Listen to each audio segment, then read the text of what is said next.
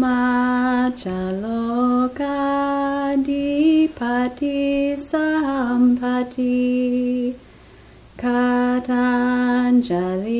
adiwaramaya chata Santi dasata parajaka jatika Dese tutamam anukampi mam pajam.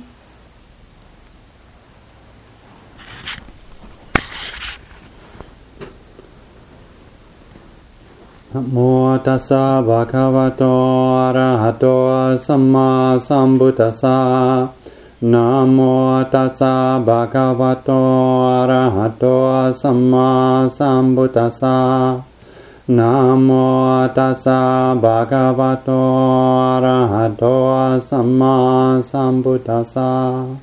Buddhang dhammang sanghang namasami.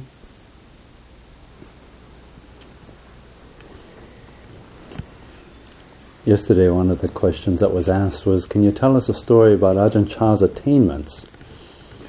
And because Ajahn Chah rarely talked about his own attainments or kind of outwardly displayed them, it wasn't that easy to think of a story. But a lot of the good Ajahn Chah stories are just little snippets of wisdom. How he responded in particular situations.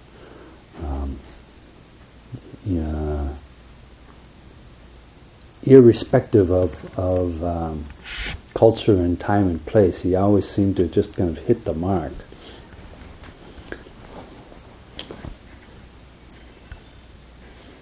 When he and Ajahn Sumedho and a couple other monks first went to England, he said, well, we're going to go out on alms round. And they kind of said, we can't go on alms round in London. It's actually illegal to beg on the street. And besides, no one's going to give us any food. Right? And he said, we're not going for food, we're going for people. And on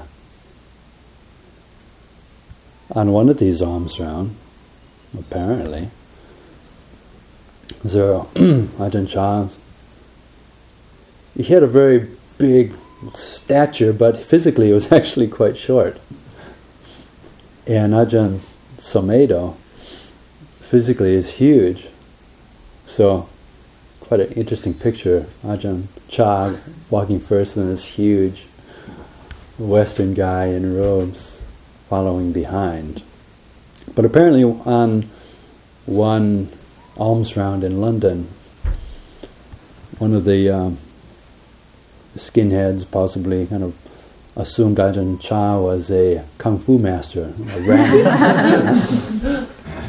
Ran up and kicked him in the back.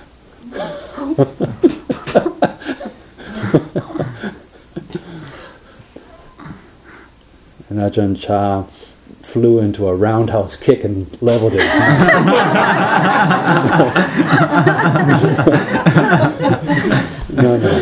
No. And the real impressive response was, he got, just suddenly out of the blue, some guy runs up and kicks him in the back. He turns around to Ajahn Sumedho and he says, good teaching.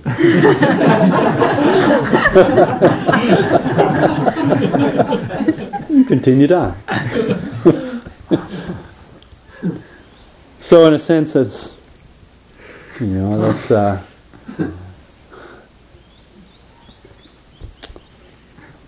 that's a manifestation of attainment. And in and of itself, that's a good teaching. Because that's something we can all aspire to in daily life. As we walk down the road of our daily life, getting kicked, kicked here and there, and just remembering, how did Ajahn respond in a similar situation when he got kicked? Oh, good teaching, good life lesson. Maybe I can learn something from this. If I learn something from it, then it's not a problem. It's not a mistake.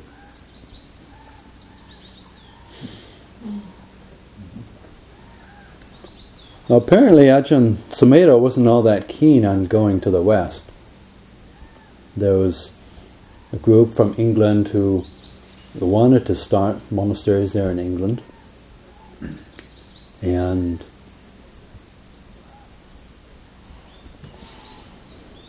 I think Ajahn Sumedho, from his own account, was very happy to stay in Thailand. He was very content with the practice there. Ajahn Chah was still thriving, always inspiring, or you never know what he was going to do.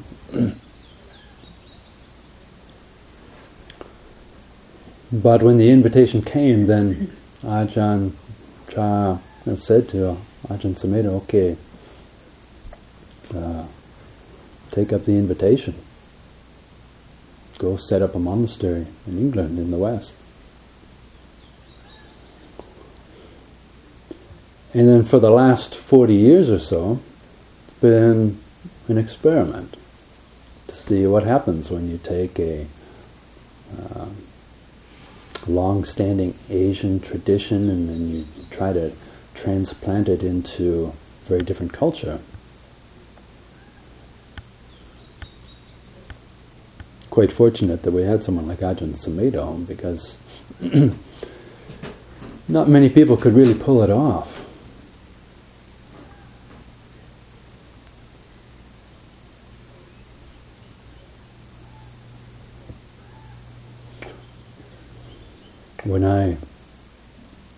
When we started this retreat, I was mentioning how if we really think about bringing the Dhamma into 21st century modern culture, then what is that going to take? What is that going to entail? What role do we play in that? It's a very interesting time. I mean, if you look historically, it's unprecedented that suddenly you find all of the major living Buddhist traditions, and even some of the extinct ones revived, all available to everybody at the same time, in the same place, and really no situation in history where it's been like that.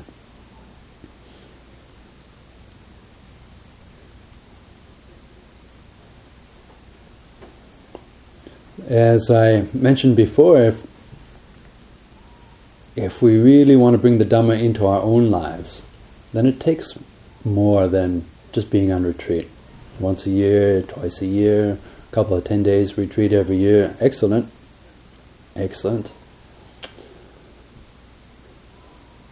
But you know how they wear off.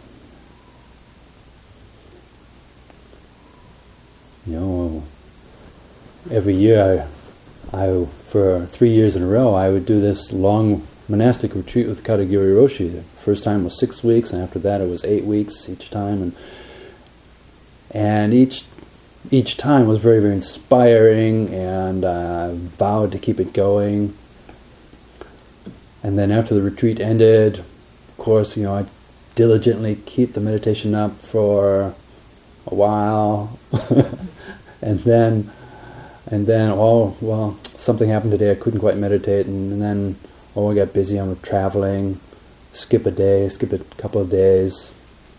Before I know it, it's like I'd gotten out of the rhythm, starting to get more scattered. The sense of peace, clarity, even the clarity of insights that seem so obvious while in that practice situation, it all started to fade, going back to my own habits.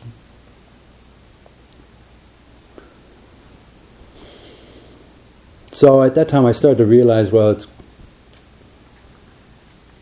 at least for me, it's going to take something a bit more thorough to make the Dharma continuous in my own life, right? Not just doing a retreat and then it's like, whew, that was great, let's party.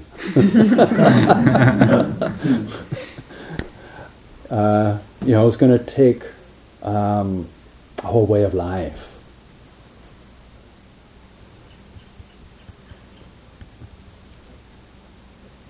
So gradually I started to look at precepts and sila, and I think much of that came fairly naturally anyways. And this quality of generosity that Becca was just eloquently expounding on, more and more I see how that is such a heart-opening quality and so conducive to sustaining all of the other aspects of the Dhamma. And when we talk about dana, just like Becca was saying, it's not just about giving money or giving things, but any time that we can give up something that we're holding on to, anytime we can give time to help someone else out. Time is precious. Most of us are pretty busy. So time is precious. We give time to help someone else out. Give time to pay attention to someone, to sit down with someone, to speak to someone. I mean, that's a real giving. Give attention to people we care about.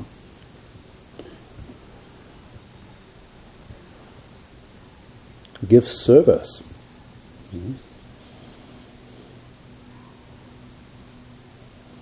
Look at just what it took to put on a simple, small retreat like this in the woods. A lot of people gave a lot.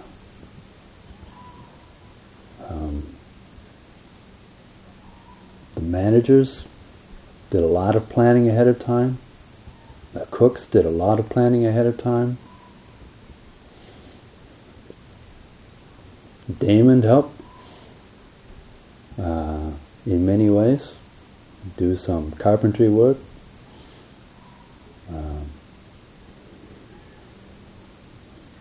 Who was the guy who came and helped you, John, to help set up? Jerry. So many people, who came and helped supported us on this retreat. And that's really no less valuable than the meditation. If you really look at the whole picture, they're just different aspects of the whole path. But for a human mind to really be able to have the Dhamma sink in, they're just finding ways that we can help other people, right? Help support other people's Dhamma practice, help alleviate people's pain in the world, however we can. Right? That's a dana. That's a big giving.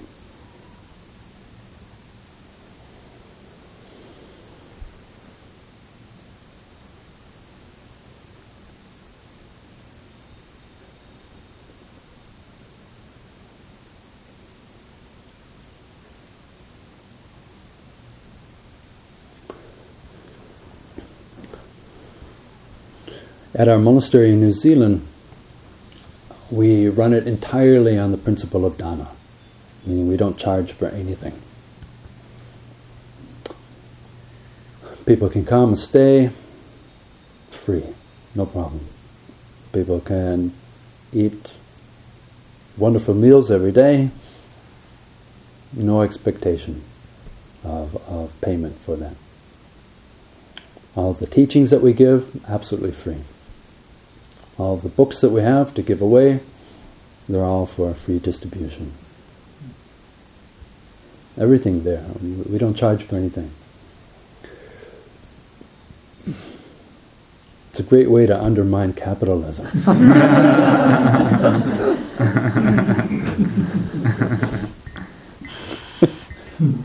couple of years ago, John had this hat which was like just this color of my robes, and had a big icon of Che Guevara on it, the communist revolutionary.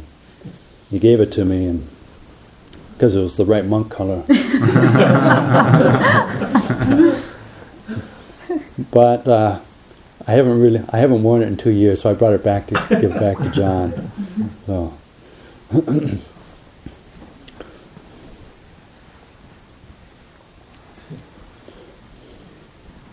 But it is a very, very different way of looking at the Dhamma, right? Now, our monastery is able to survive on dana because we have a lot of people from Asia who are used to that system. We have Sri Lankans and Thais and Malaysians, and they love it. I am still amazed at how much joy they get from giving. We don't do any real fundraising per se. I mean, it's pretty soft. We may say, "Oh, we've got this project going on. Anyone who wants to sponsor something is welcome to," but that's about it. And often, people just have this attitude of, "Oh, we are so fortunate to be able to help establish a monastery in the West.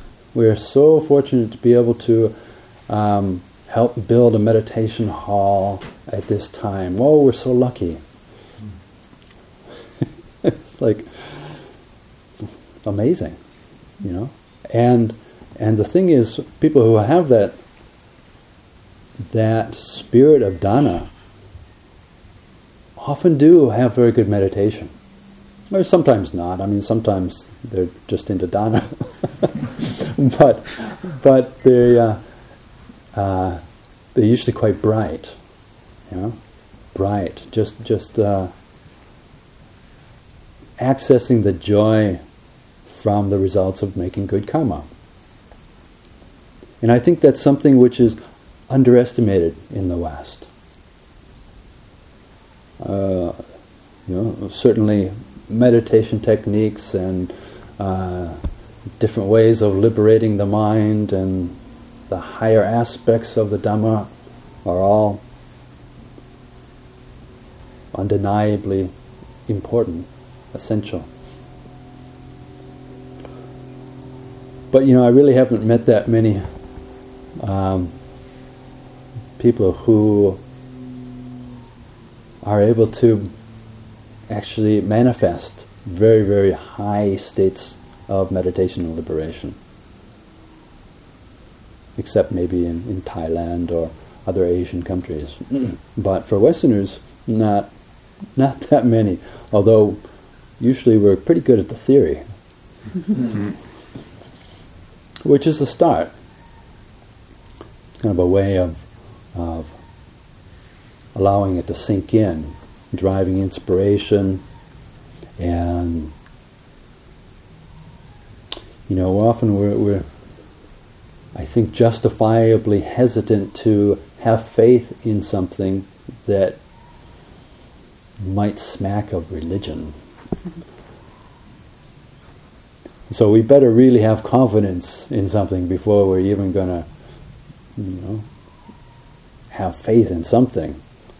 So it's understandable that we want to understand the whole path, how it all works, before we really dedicate ourselves to it.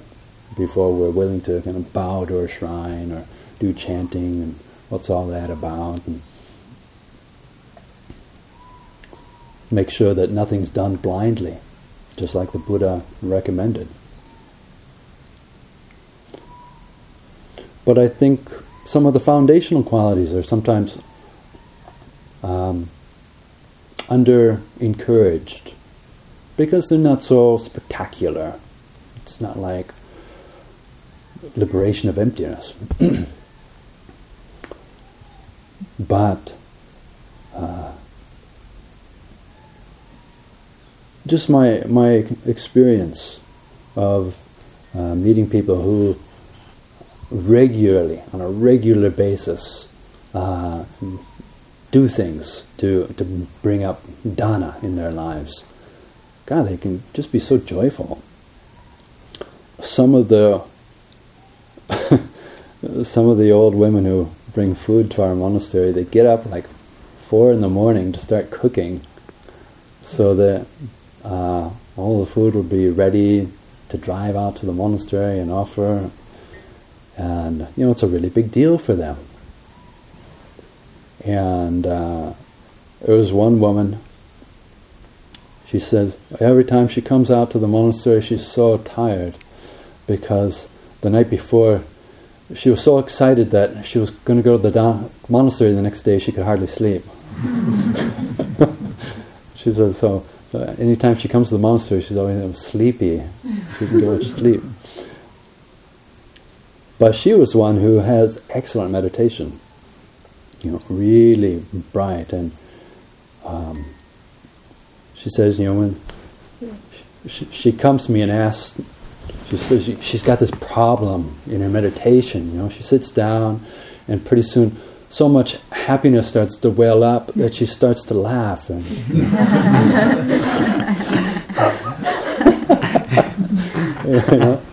such a problem. Such a problem. People would kill to have that problem.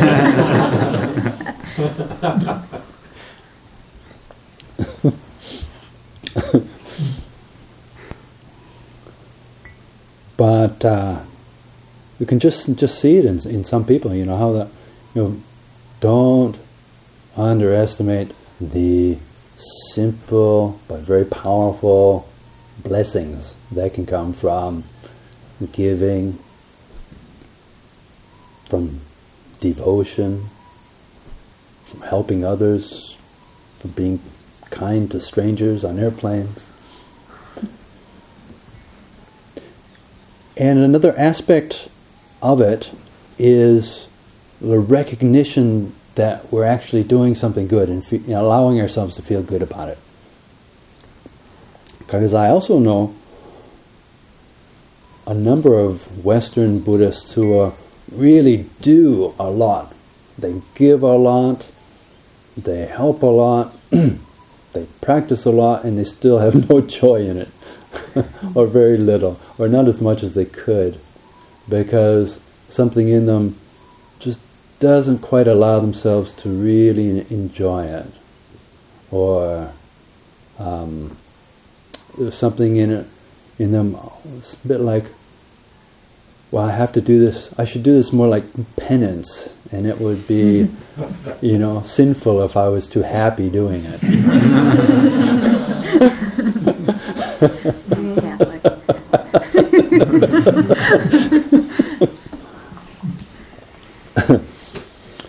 So these are some of the challenges that we, from a different culture,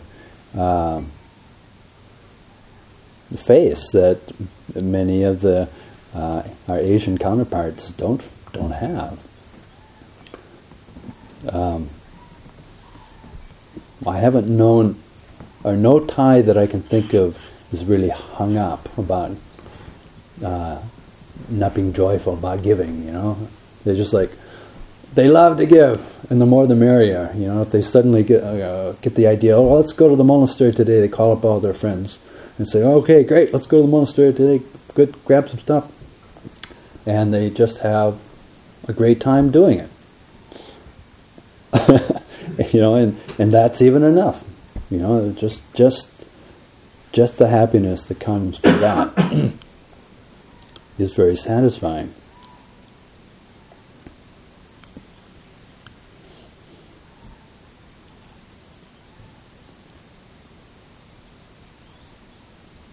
So being able to give wholeheartedly,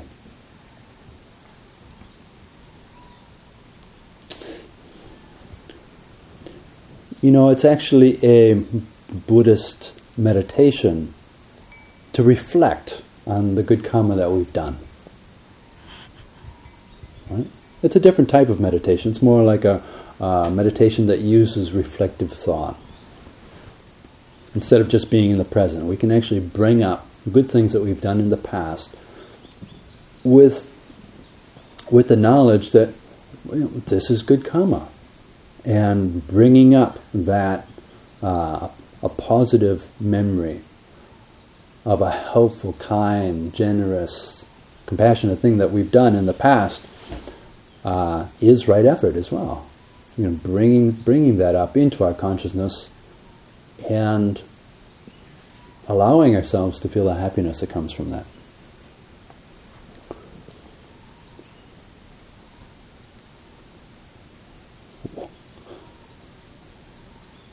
One of the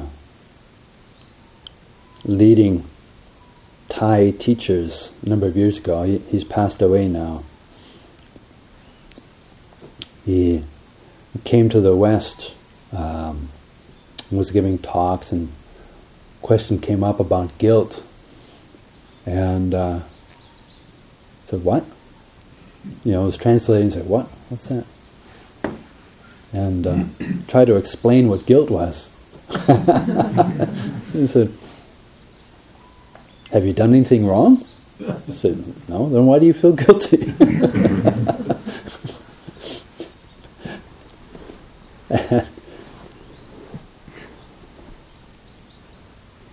So, even when we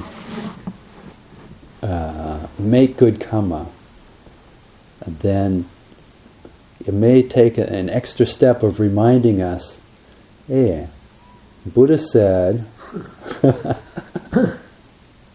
merit is happiness. Right? Good karma is happiness. It's not like everything has to be painful and dry. Right?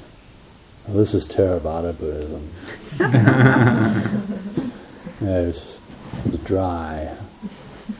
It's kind of like Lutheran Buddhism. It's just, supposed to be devotional, but not like, we're not like Baptist Buddhists who kind of get all happy, clappy. Kind of like Lutheran Buddhists, just dry.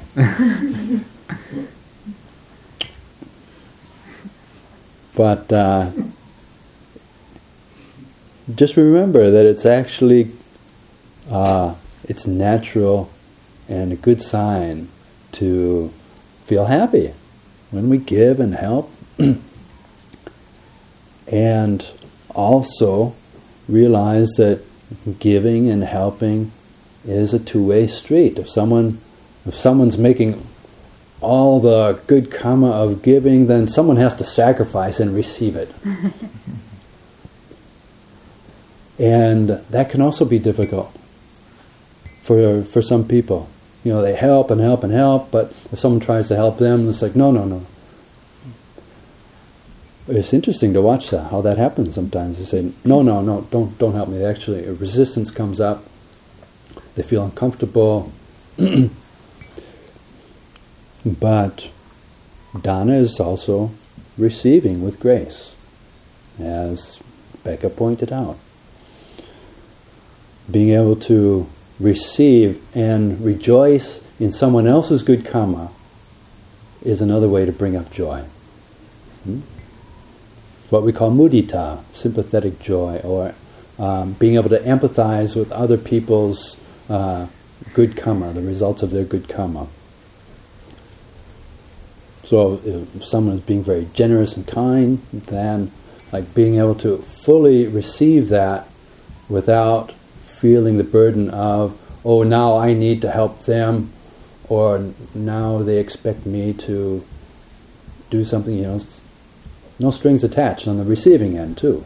Just receive it completely, openly, with gratitude, rejoicing that other people are making good karma. And then giving becomes this beautiful thing on both ends, both the giving and receiving.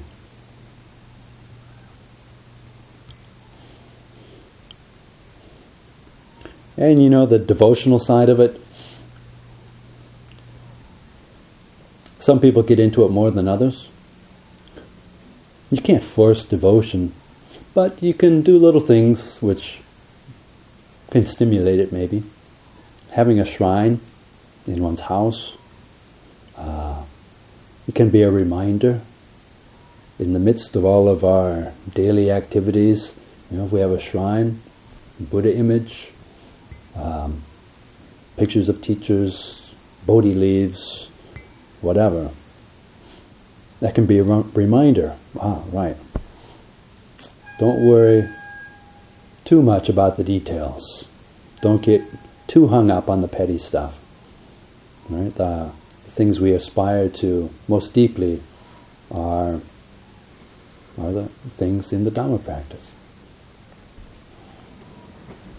And if you find the chanting that we do pleasant, even that's a good way to develop some discipline and concentration on a regular basis. Sometimes it's very good for calming down the mind. After we've had a busy day, instead of just sitting down to meditate, you could do 15 minutes of chanting first and then go into the meditation.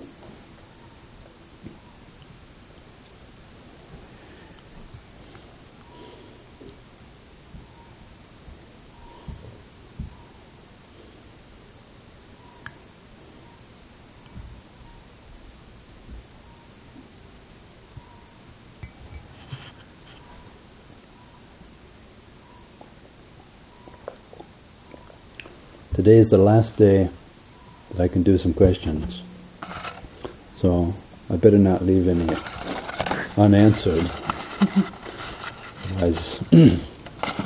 Otherwise they'd have to come back next year.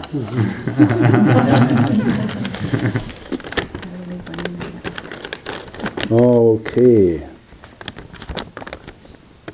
Dear AC,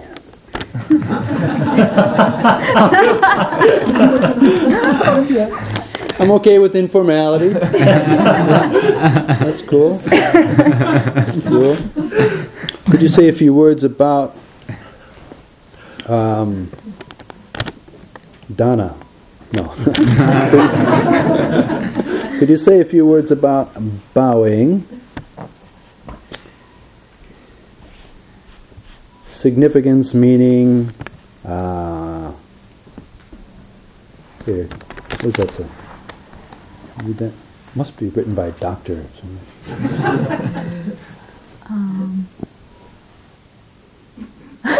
Okay, it's not just me.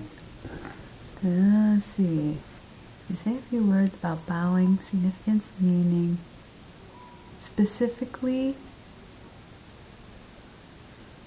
I'm a teacher. Something come from Buddhism to escape orthodoxy, but now something about I initially came to Buddhism to escape orthodoxy, but now I see it does have its place. Thanks. Exegesis, but a little nudge and encouragement in that. Okay. Bowing.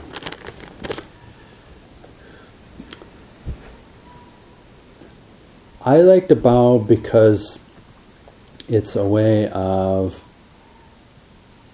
placing my head low before my highest aspirations.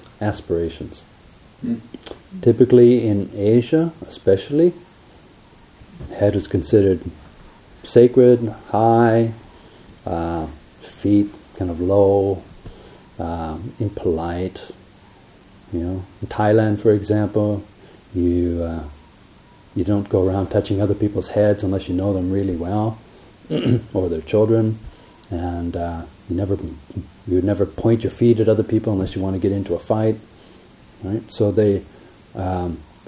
the act of voluntarily lowering one's head to another person, or to the Buddha, Dhamma, and Sangha, or that which represents the Buddha, Dhamma, and Sangha, is a way of showing humility. So essentially that's what I like about bowing. It's a way of showing humility to things which represent our aspirations.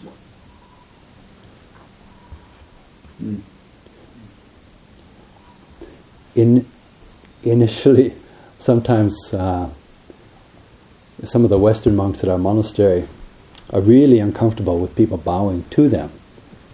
Right? They feel okay about bowing to the senior elders, but then sometimes when people would come to the monastery and they bow to the junior monks, they feel really uncomfortable. Sometimes, as far as saying, "Well, no, don't do that," which was, not gracefully receiving.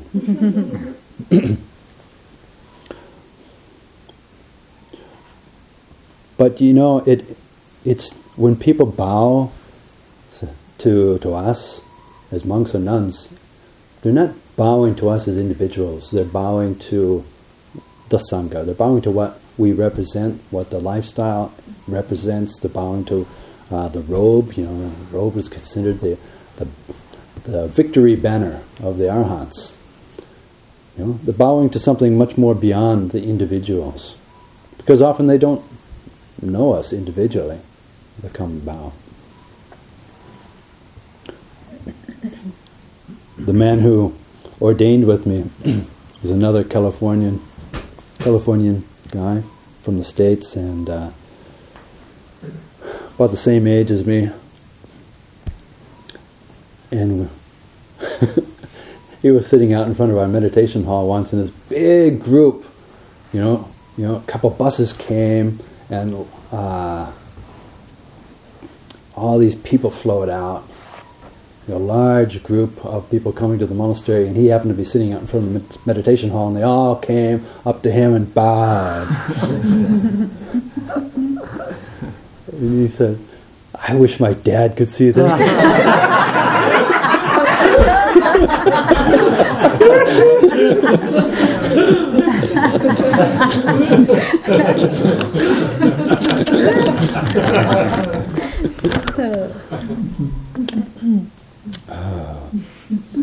Dear Ajahn, please beware, this is a long note.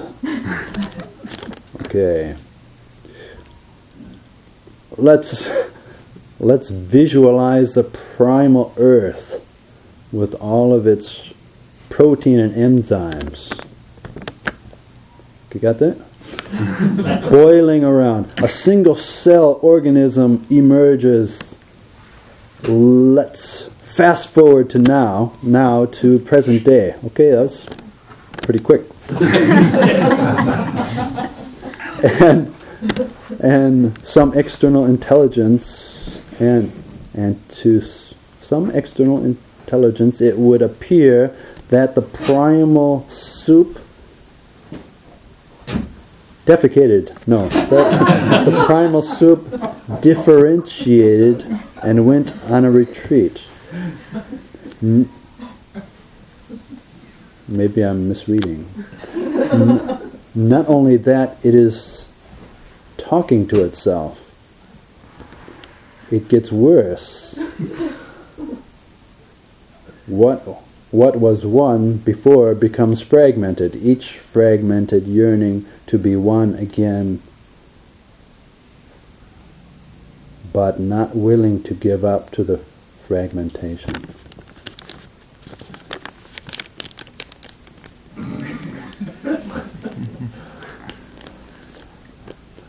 Everyone got that?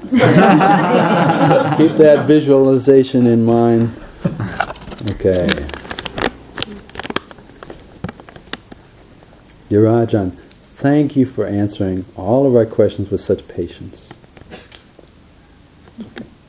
My question is about the similarities between the world's religious traditions. It seems to me that if at their inception, Christianity, Islam, and probably all the rest were formed by spiritual teachers proclaiming the benefits of self-knowledge. Buddhism benefited greatly from Siddhartha Gautama's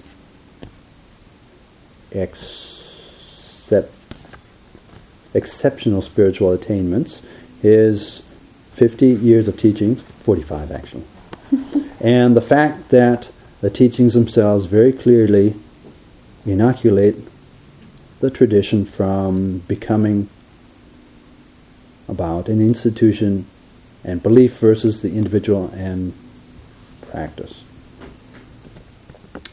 I was raised Christian and my husband is still a devoted Catholic.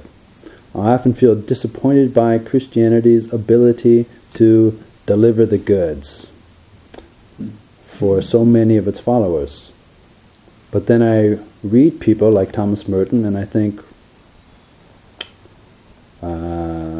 something all spiritual practitioners talking about the same thing. Your thoughts? Self-knowledge. Thanks.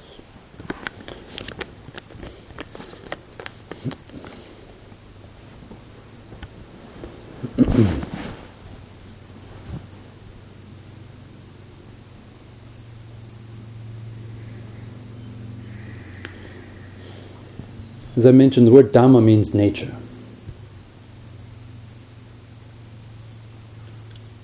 And as such, nature, or the way things are, is our basic teacher.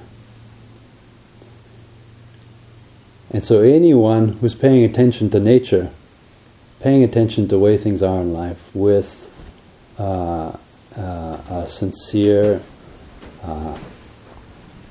way of looking at things, with a sincere heart, with a mind that's open and inquisitive about learning, you're going to learn similar things.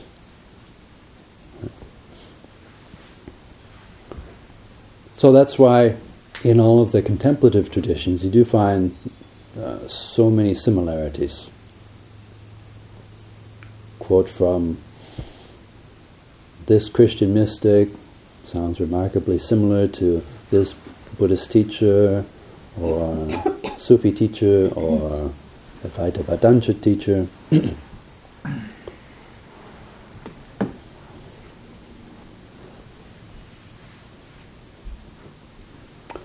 For a tradition to keep itself alive and vital is difficult, because all it takes is one generation kind of losing it or not really that interested, and then the whole thing just becomes like an empty form.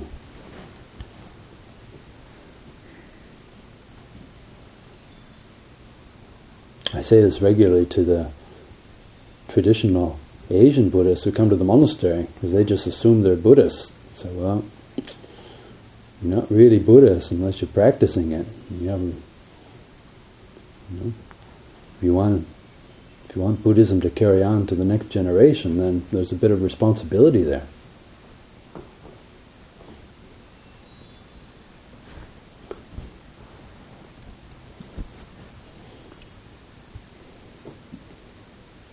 Are all religions the same?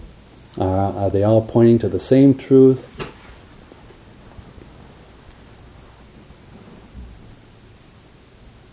I would say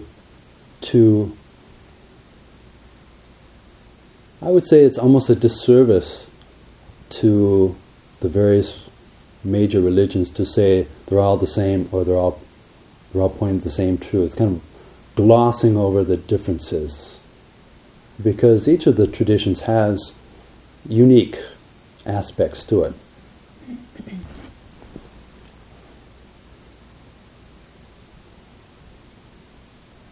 Interesting, the Dalai Lama often encouraged people to stay within their own religious tradition rather than converting to Buddhism. Although he's quite happy to ordain people if they want to be monks and nuns, that's not a problem.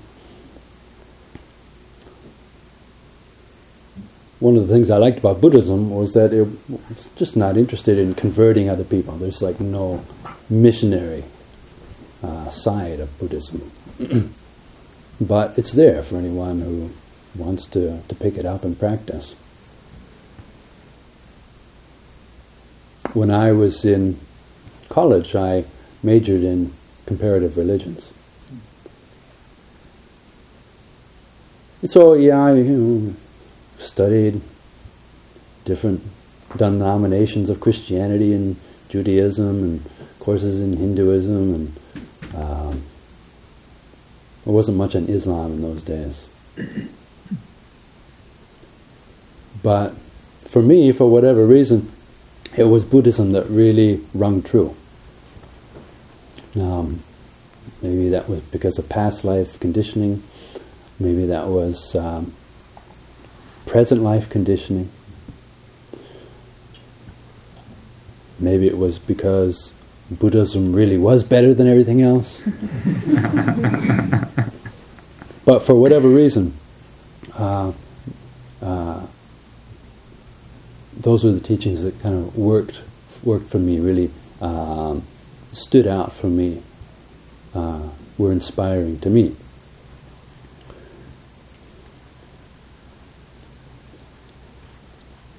And although it's a bit of a balance, integrating Buddhism into cultures with other religions, because Buddhism is pretty non-aggressive. It doesn't try to trample other religions.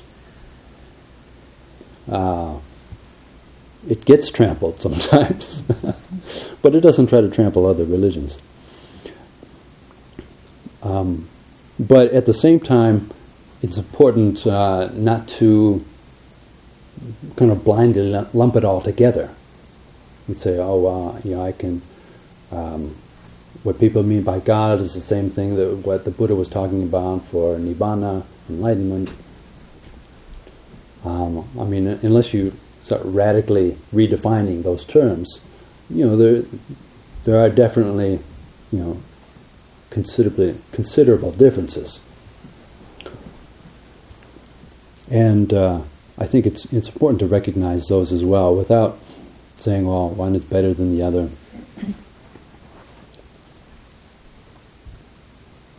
But often the proof is in the pudding, as they say. So see what works.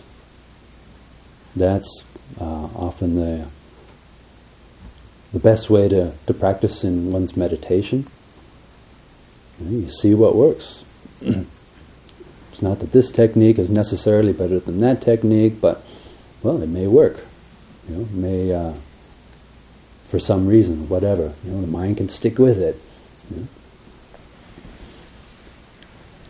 And so ultimately, I think that's probably the most important thing. And in our modern, multicultural, small world, global village, and I say, the religions are just going to have to learn how to get along together.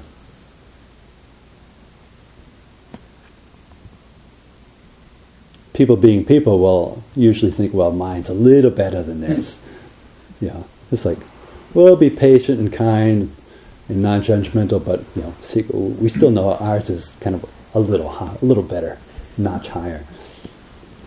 And that's not, that's not being totally open, but it's a lot better than bombing other people's synagogues and churches and mosques.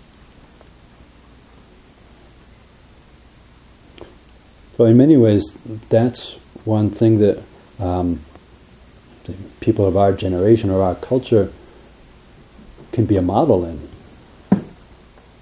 A kind of open-mindedness.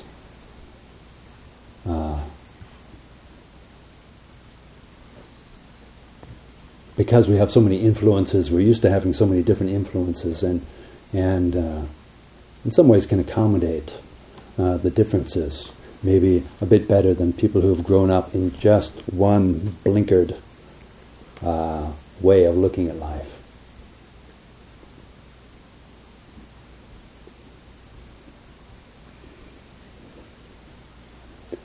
And in the end, probably the best thing that we can do is to take one path and then develop it deeply. There's no use trying to practice all different religions or even too much comparison and contrast, which is better, what works, what not. It's like, well, people are just so different. What works for us? That's probably one of the best questions. If this works, stick with it. And then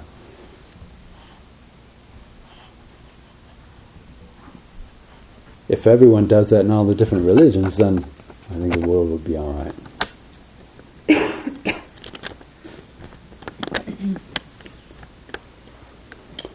Dear Ajahn, occasionally during good meditation sessions, there's a judgment there. Occasionally during good meditation sessions, especially on retreats, I will get a tight sensation in the center of my chest around the heart or in the solar plexus. Sometimes it goes away after meditation, but in a few instances it sticks around. In the past, imagining this unpleasant sensation as an energy and spreading it through the body resulted in it dissipating. But for some reason it's not going away very easily. Can you recommend a technique to work with this?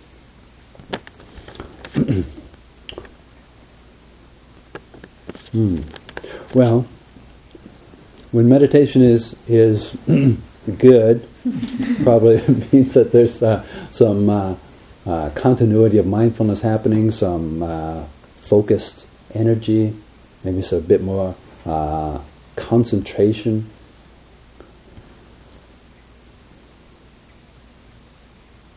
So that can amplify whatever we're experiencing, and also can bring things up to the surface. So if there is, let's say, tightness in the gut is often fear related, and tightness around the heart area is often can be related to emotional tightness, pain, emotional pain, hesitancy to really relax one's heart, one's mental heart. So if you start getting tensions in those places, one thing you can do is just to actually breathe into those places. You can try this. For example, if it starts getting tight around the heart area, then you just place your awareness in that area, breathe gently and easy into that area, and then see if that actually kind of loosens it up. The same thing can be done with the gut. If it starts getting tight around the solar plexus, then breathe into that area, and then see if that helps to relax it. If that doesn't work, then look at the attitude with which we're meditating. Maybe we're trying too hard, that's possible, and then things get kind of launched. If that doesn't work, you can consciously place the energy or place your awareness in other parts of the body. For example, you just start paying attention to the sensations in the face, neck, shoulders, back, arms, legs, and that can help to move the attention and energy around, which can help to break up any knots of tension.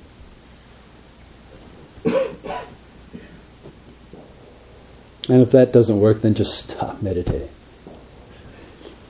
Become a Christian.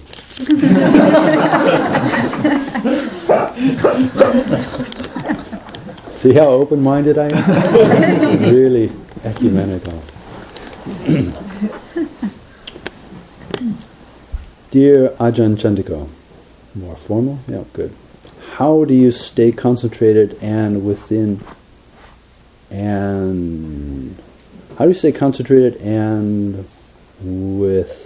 within self during your daily within yourself? Yeah, during your daily duties of running a monastery. I find that work is so full of self, and it is difficult to be in a state where I can truly let go. Thanks. Becca. Oh, sorry, that was anonymous.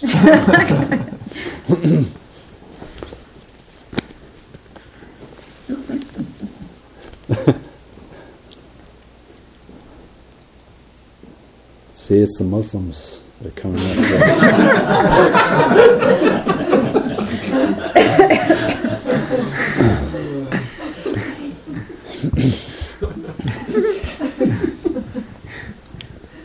Being an abbot of a monastery is really the advanced practice, or the practice for the foolish.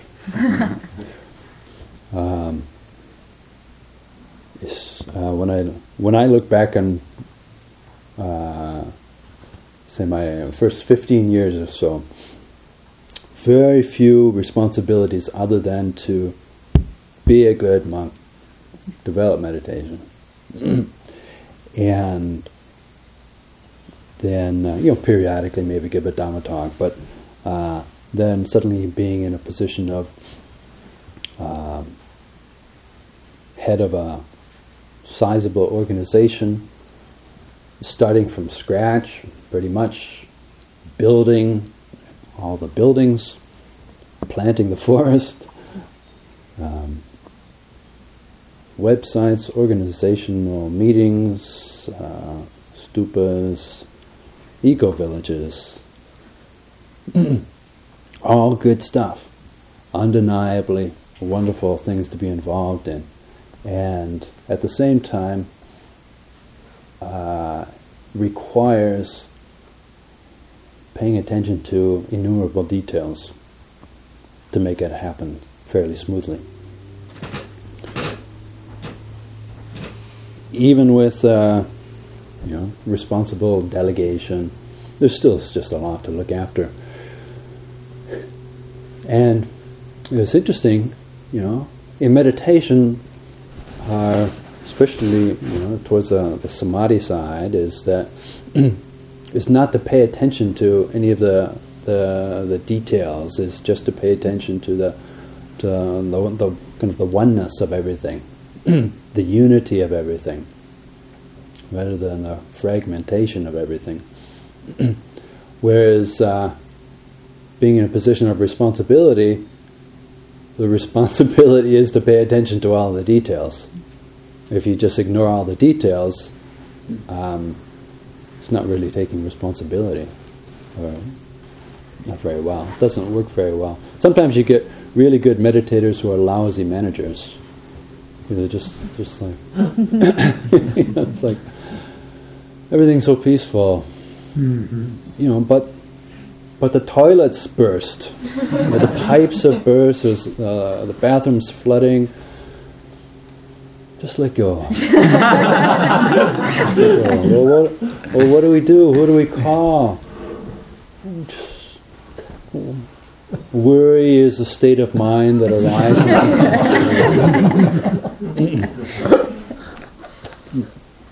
The work shed's on fire.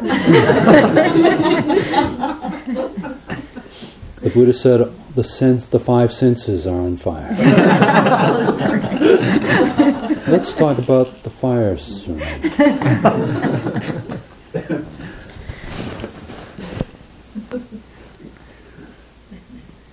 So being a manager and a meditator is a tough call. They're almost diametrically opposed. Different responsibilities, and it just entails a bit more of a mastery, where when it's time to deal with business and emails and meetings and outlines and making the necessary phone calls, then okay, you can do that with a continuity of awareness, with energy, with clarity, and then when it's time to meditate, knowing that, okay, now's the time to set all that down. I don't have to, there's nothing that I have to worry about during this period of time. Once meditation ends, I'm free to go back to worrying if I want to, or picking up all of the details of work. Now that's easy to say, but actually when sitting down, the challenge is often the best ideas come when you're meditating. And it's like, okay, don't have to worry about any of that now. Responsibility is just to be quiet and peaceful. And this thought arises, that's a brilliant idea. Oh, that's so important. Boy, I better remember that. So what you do is you keep a little notepad next to you. You write it down and then say, okay, never mind, forget it. It's written down, I can let go. That's what I was doing. So that can work. It seems it's definitely interrupting the meditation.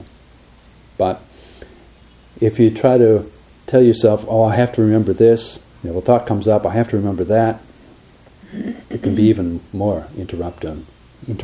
So sometimes, kind of an extreme, but you can actually just write it down, okay, drop it. It's there in ink on paper.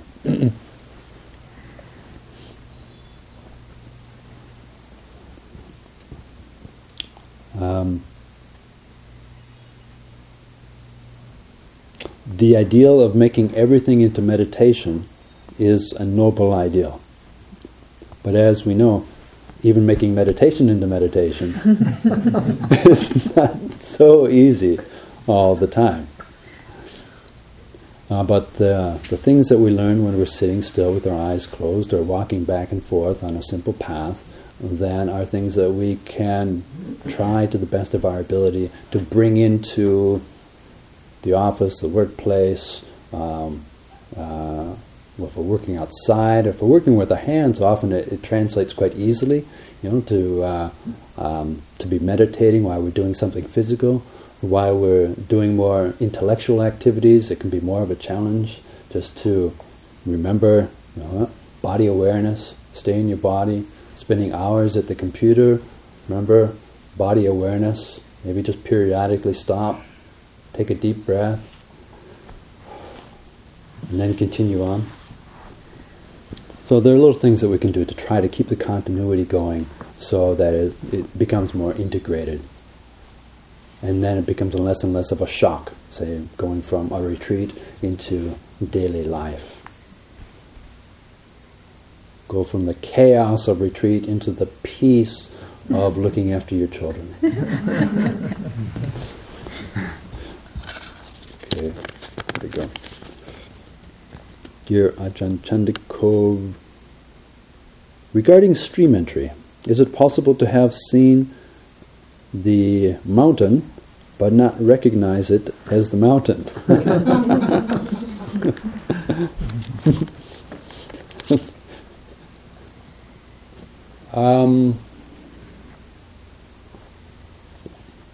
Like you turn the corner and you think, you see Mount McKinley and you say, look, it's Everest.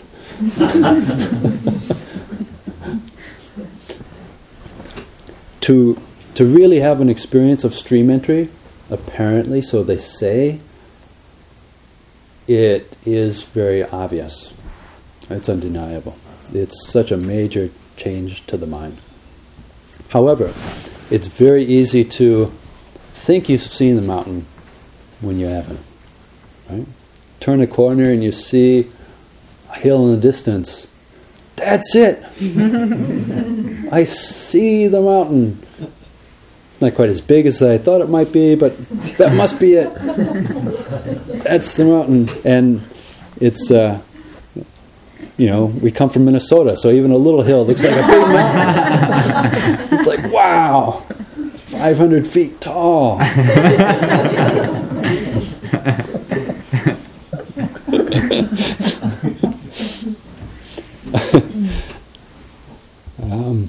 So it's very common to overestimate.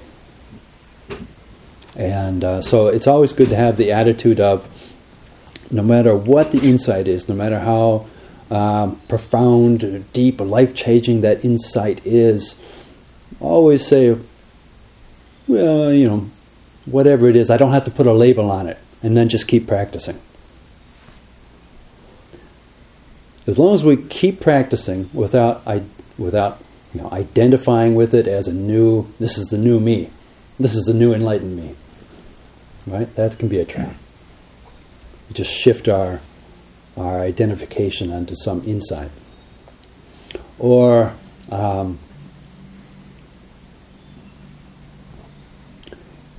if we stop practicing, that's a big danger.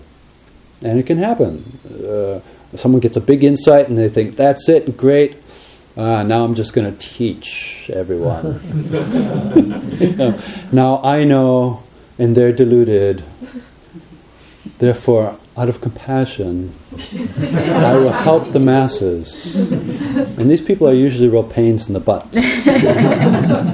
And they've overestimated themselves, and they've overestimated their wisdom and the depth of their insight. So,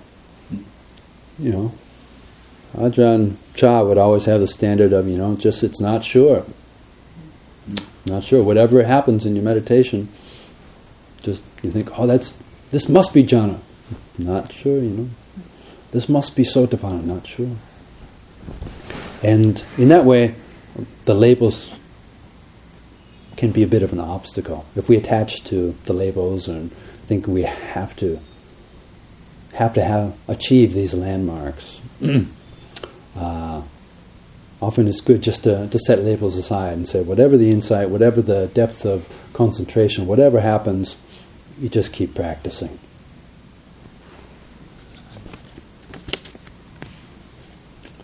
Dear Ajahn, why are we only allowed cheese and chocolate and juice in the evening?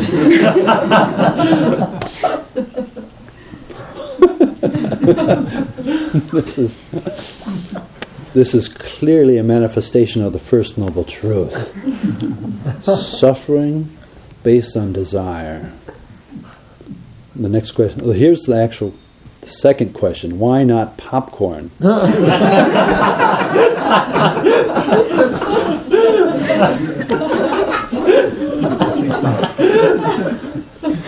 There's just no popcorn loophole. We've got a cheese loophole, dark chocolate loophole, juice, which is actually healthy liquids. Popcorn was never used as a medicine in the time of the Buddha. However, dark chocolate was a very popular medicine in the time of the Buddha. No, I'm joking, but there was, in brief, the reason why cheese is so-called allowable is in the time of the Buddha there were substances which were used in medicines, things like natural honey, which is actually very medicinal, and a substance similar to cheese, which was part of many medicines. So derived from that, medicines were allowable in the afternoon. Not just, certain medicines or types of medicines were allowed, only if you're really sick. But other types of medicines were allowed if you're feeling kind of run down or lacking in energy in the evening, as long as it's not taken like an evening meal, right? As long as you don't eat so much that it's like having dinner. But if it's just enough to kind of refresh, and then they're considered okay. So cheese was one.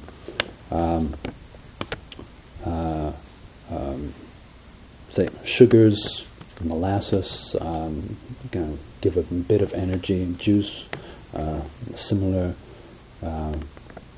Chocolate. I think chocolate was because drinking chocolate was allowed. Like cocoa was allowed, and then if you dehydrate it, you get dark chocolate.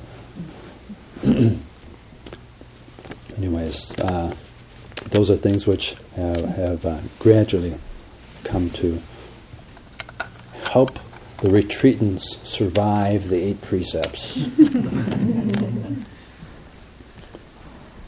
Dear Ajahn, when a monk gets sick at the monastery, do you send him to the doctor? Or doctor comes just curious?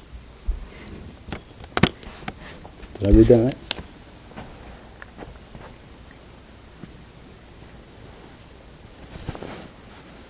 Yeah. If a monk gets sick at the monastery, we just tell him to buck up. Don't be a sissy. It's just Vedana. Dukkha Vedana is just physical sensations. Pay attention, watch it with equanimity. Gratitude that you can develop insight from this painful experience. If it just depends on the situation. If we become sick, then we can go to the hospital, call a doctor.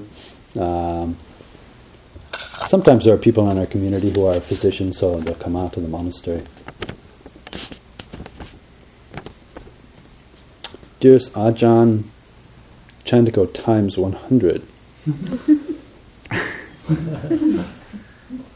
Guess. Okay, I'll go. All right. Final question. It's a tough one. What is the capital of South Dakota?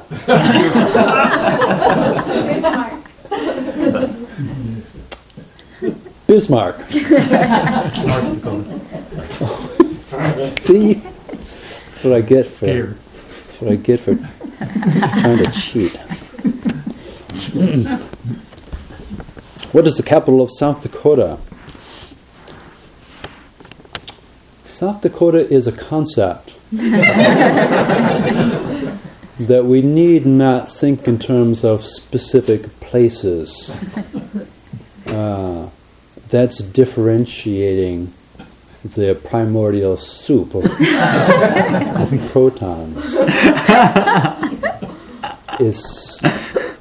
It's better just to think of South Dakota as a whole. Therefore, capital is everywhere.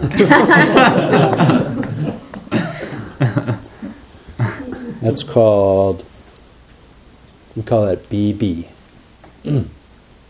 BB. Buddhist bullshit. Okay.